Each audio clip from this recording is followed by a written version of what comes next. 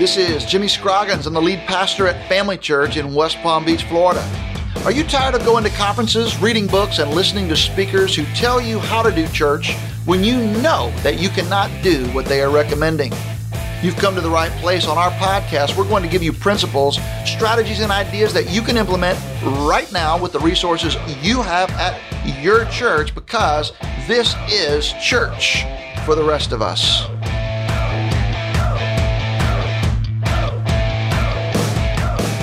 Welcome back to the Church for the Rest of Us podcast. I'm here with my co-host, Leslie Bennett, and you are definitely going to want to stay tuned for today's episode. I know I'm personally excited to get to have this conversation with someone who means so much to our church, Pastor Jimmy. Today's guest is Dr. Jack Graham, currently serving as the pastor of Prestonwood Baptist Church in Dallas, Texas. And he's fondly remembered around here when he served as our pastor. And I know you know that better than most, how revered Dr. Graham is, right? Yeah, no question about it. You know, I've been the pastor here for almost 11 years. And before that, we had a 5-year period with no senior pastor. And before that, Keith Thomas was here for 15 years. And so it's been 30 years, Jack, since you were the pastor here. And I still hear about your impact. So I want to go ahead to our interview with Dr. Graham on longevity in the ministry. So, Jack, welcome to the podcast. I would love for you to talk to us just a little bit about your family and about your church there in Prestonwood. Well, sure. My favorite subjects are really, and the family is Deb, my wife, 48 years. We were married as college students. So wow. She was a child bride for sure, out at Hardin Simmons University in Texas. And then God gave us 3 great children, all married now, Jason and Kelly and Josh, and they have wonderful spouses, and they've given us 8 grandchildren, which here we are all these years later. We're grateful for the blessing of our family, and all of our children, spouses are walking with the Lord. They're active in the church. They're right here. The grandchildren are here. So as the psalmist said, the lines have fallen unto us in pleasant places. Very nice. You know, and thinking about our family, all 3 of our children were children in West Palm Beach. We were there from 1981 to 1989, and our experience there was just the greatest. I actually wanted to stay West Palm Beach and then First Baptist Church, now Family Church, of course. I could have wanted to stay the entire ministry, our entire lives. We just had such a great experience there in the 80s. Our kids were small. I was in my 30-something years. I was 31 when I became pastor of First Baptist there, and so 8 years. So you far exceeded my longevity there. And by the way, the impact of ministry as well. But God did move in an incredible way in those years. And truly, I would call it revival, looking back on it. You know, when you're in the midst of something, you just know that the sense of God's presence is very real. And to me, that's revival, whether it's personal in our lives or in the church, that God is evident, His presence is real. And I can certainly say that about our years in West Palm Beach. God gave us great growth. And the thing that I know you love, Jimmy, because of your heart for Christ and sharing the gospel, is that the Palm Beach area, is a field for what I used to call raw evangelism. Yeah, that's a good term. Yeah. If you're going to grow the church there, it's not going to be transfer growth. It's not going to be just Christians moving around. But you have to go share the gospel with unchurched people. And, most people in Palm Beach County, I don't know how many live there now. It's about 1 million when I was there. It's more than that now, of course. But, most people, if you added up everybody that said they went to church, it'd be about 50,000 probably. Yeah, not many. Everybody was an opportunity to share the gospel, and we saw that. Then we got, the hardest thing I ever did was say goodbye to West Palm Beach, but God was calling us to Dallas and Prestonwood, and that was 30 years ago. And now we know, of course, you can always look back on your lives. You see God's providence in reverse. And we know it's the right decision that we have been here, and the church has responded to our leadership. The church was very broken when I got here. The founding and former pastor just in front of me was forced out due to moral failure, and the church was young at that time, and most of us assumed that it wouldn't succeed after that scandal hit hit the church community, but God healed us up and we began to grow. We've since relocated the campus. We have 2 campuses, 3 when you include Espanol, which I do. Fastest growing segment really of our region and our church is Espanol. So just all good things happening. And Deb and I now have watched our children grow up here, the rest of their growing up years, and so 30 years come June. I left West Palm Beach in 1989. That's hard to believe. And I tell you, Jack, I tell you this all the time in personal conversations, but I'd love for our listeners to hear this.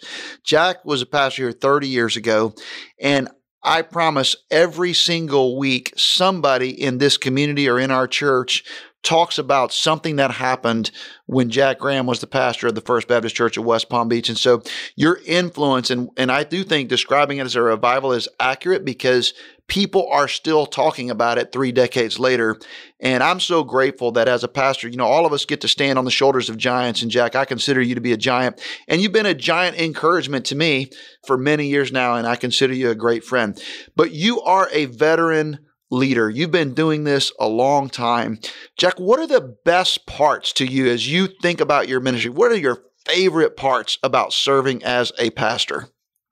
Never wanted to do anything but be a pastor. I believe God put it in my heart even as a small boy, though I didn't confirm it until I was a teenager, that I was called to preach. It always starts there for most of us, and that is just the call to preach the gospel, to preach the word of God. So then that gets translated into your specific calling and ministry, and I've never desired to do anything, be anything but a pastor of a local church. So that's what I've always done, even in college.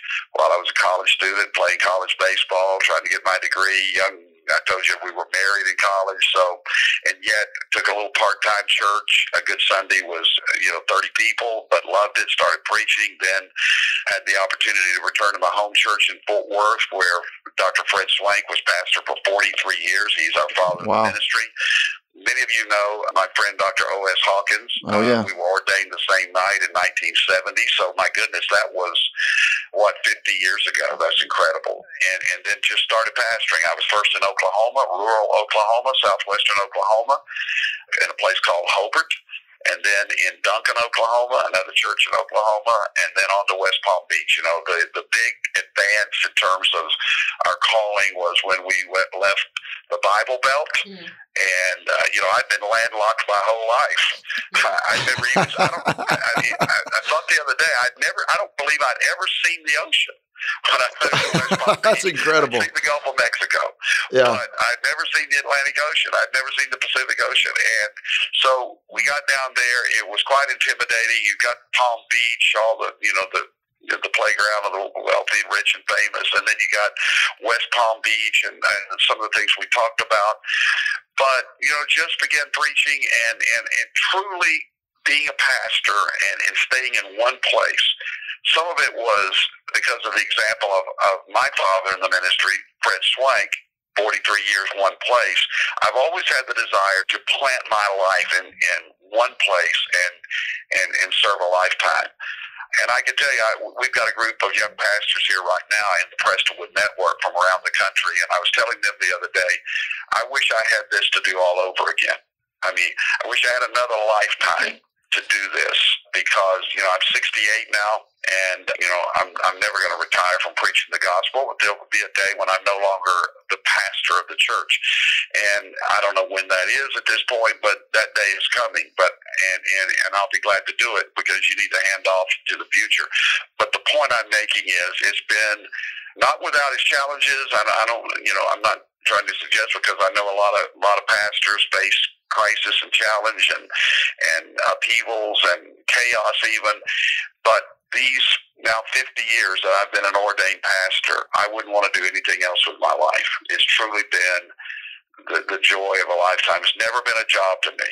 It's never been a career to me. It's always been a calling, and it began deep within me as a little boy, confirmed as a teenager, and every day I get up to think that we get to do something that makes an eternal difference in people's lives every single day. That's the best kind of life. I say one of our predecessors, Jimmy, at First Baptist West Palm Beach is Dr. Jess Moody. Oh, yeah. And he was there 16 years before me. There was a pastor in between us. But so many of the things that happened before my time there in West Palm Beach was led by Jess Moody. He used to say, and I believe it's true, that the ministry, being a pastor, is the world's worst profession. You know, who would do this if he weren't called? The world's worst profession, yeah. But it's life's highest calling. Yeah, I love that about you and Jess. And I share that with you. And I you know, one of the great things about you, Jack, you know, you've been in the ministry all this time, ordained 50 years ago almost, married all these years to Deb. And so you're sitting here at 68 years old. You've led some great churches. You've preached the gospel around the world. You have a global preaching, teaching ministry through PowerPoint and through your church. Your marriage is intact. Your integrity is intact. Your relationships with your children is intact. Your witness for Jesus is intact. And I can't tell you the admiration that I have, and I hope all of our listeners hear that, just your love for the church, your love for preaching, and your love for being a pastor. Hey, Jack, as you kind of look at your own life and maybe other pastors that you interact with, because you mentor so many of us, what do you think are some of the greatest challenges that pastors are facing right now? Clearly, we're seeing a decrease in church attendance and interest, and we're all battling. You know, the biggest thing we're facing at Prestonwood is this whole thing of even regular members and attenders are here about, I don't know, I see numbers from 67% of the time, so it's barely over half the time. So we truly have a moving target. And I've never been able to understand the whole fringe thing in church. I mean, why would someone come to church by, 5 times a year? I can't, be a fringe, casual member of a church. And, especially today, there's no real. Back in the day, in small towns, there might have been some business advantage or community advantage to being in church. But today, with a culture, and you see it in West Palm Beach, which, and I got a little taste of it in the '80s, where people don't go to church. So the challenge always is now more than ever to focus on Christ and evangelism, sharing the gospel, and being intentional about that, because you're not going to get just kind of a natural cultural growth typically anywhere today. So the biggest challenge is to stay focused on what God has called you to do. The old cliche, keep the main thing the main thing. But I've always said that a church always starts with a mission, whether it's a church plant. I'm sure you have church planters listening to this right now, and guys just getting started. So the church begins with a mission, the heart of mission, the Great Commission, and sharing that. But if you're not careful, over time, the mission can change to ministries, and you just start doing things for Christians. And it becomes, some cases, worst case scenario, a Christian club, and everything's for Christians. They focus internally, you spend. And so what happens then, you start funding all the ministries instead of the mission of the church. And then the next step downward in this progression is from mission to ministries, and then you get to maintenance, and you find yourself just maintaining the machine. And that can happen in a large church like Prestonwood. We find ourselves constantly in need of pruning back programming and simplifying and clarifying our mission, because if not, you end up just maintaining and funding what you're doing that really is not making a community or national or global impact. And then from there, it's a short step to what I would call being a monument. You're a monument, a memory to what used to be. So to me, I mean, the worst thing that can happen, I've told the church here many times, that if we ever start coasting, if we ever get in a position where we say enough is enough, that we are on mission until Christ comes again or he takes us home, and we have no reason to exist apart from what Christ has called us to do. Jack, I so appreciate that. And just keeping your eye on the ball is a lot easier said than done. And I just appreciate your transparency and sharing just your own at Prestonwood. You're about as successful as anybody's ever going to be as a pastor, and Prestonwood's as big and influential as any church is ever going to be in our lifetimes. And yet you're saying, hey, this is something that you're grappling with. So I want our listeners to hear that no matter how big your church is or how small it is or how big or small your town is, these are things, as Ken Whitten once told me, I think that challenge grows, that tick grows with the dog. And so I don't think it really matters what size your church is. Hey, Jack, one of my favorite things about being around you and being around your team a little bit is you've been able to retain a lot of your key staff members and key relationships for a long time. And that is a great testimony to your leadership and ability to build those relationships. Could you talk to me and our listeners a little bit about how do you do that? Well, it's several things. Leadership is relationship, and if you're going to lead a team and a church staff, then you can't do that in isolation. And I've always assumed responsibility to be a part of the lives. And if leadership is influence, and it is, and I would add inspiring influence, is the pastor's responsibility and accountability to love and lead the people that God brings alongside of you as your pastors and your co-workers. And so I make it my point, and we have, a large staff here, but I make it my point to, as best I can, to know them, include them. And here's a simple thing, and obviously we pray together, we work together, we serve together, but I'll tell you something else that I think our staff would say is that we have a lot of fun together. And that's on the pastor to make sure that the working environment, to me, that's one of the lost secrets of church. People want to talk about church growth, and there's a lot of different things, but a happy church, a happy congregation led by ministers that are enjoying God's work and enjoying God's people, that is a secret to me that is very important. So we take care of our staff, wives and husbands. We include their children. We do things intentionally to build morale, to honor our staff. And me on a personal level, I'm a huge baseball fan. I'm a Ranger fan.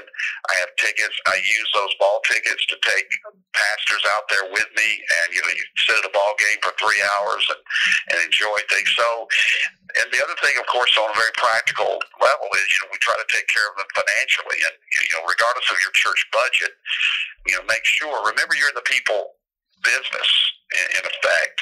And some people get bent out of shape if their staff budget or the personnel budget gets a little high. But we're in the people ministry.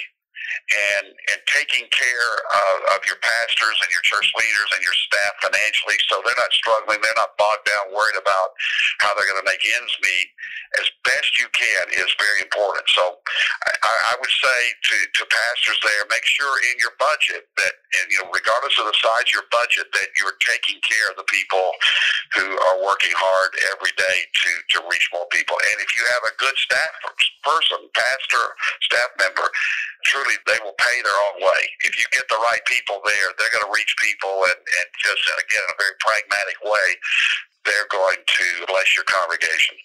No doubt about it. You mentioned earlier in this conversation about your friendship with O.S., and O.S. Hawkins is somebody that I certainly admire greatly.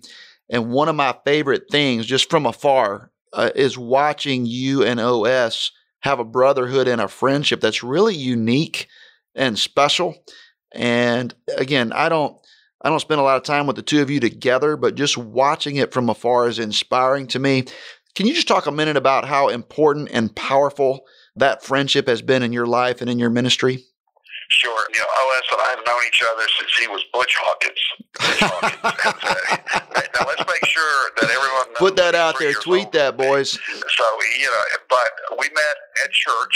He was saved when he was 17. He was just here on Sunday, spoke to our congregation, and he'd never read a Bible. He didn't know Matthew, Mark, Luke, and John was in the Bible. His parents never went to church, good people, but they didn't go to church. He got saved at age 17. I was, again, behind him in school, but we became friends. We were called to ministry about the same time. We even double dated, and O.S. couldn't get a date, so I had to help him get dates. I'm sure he's grateful for that.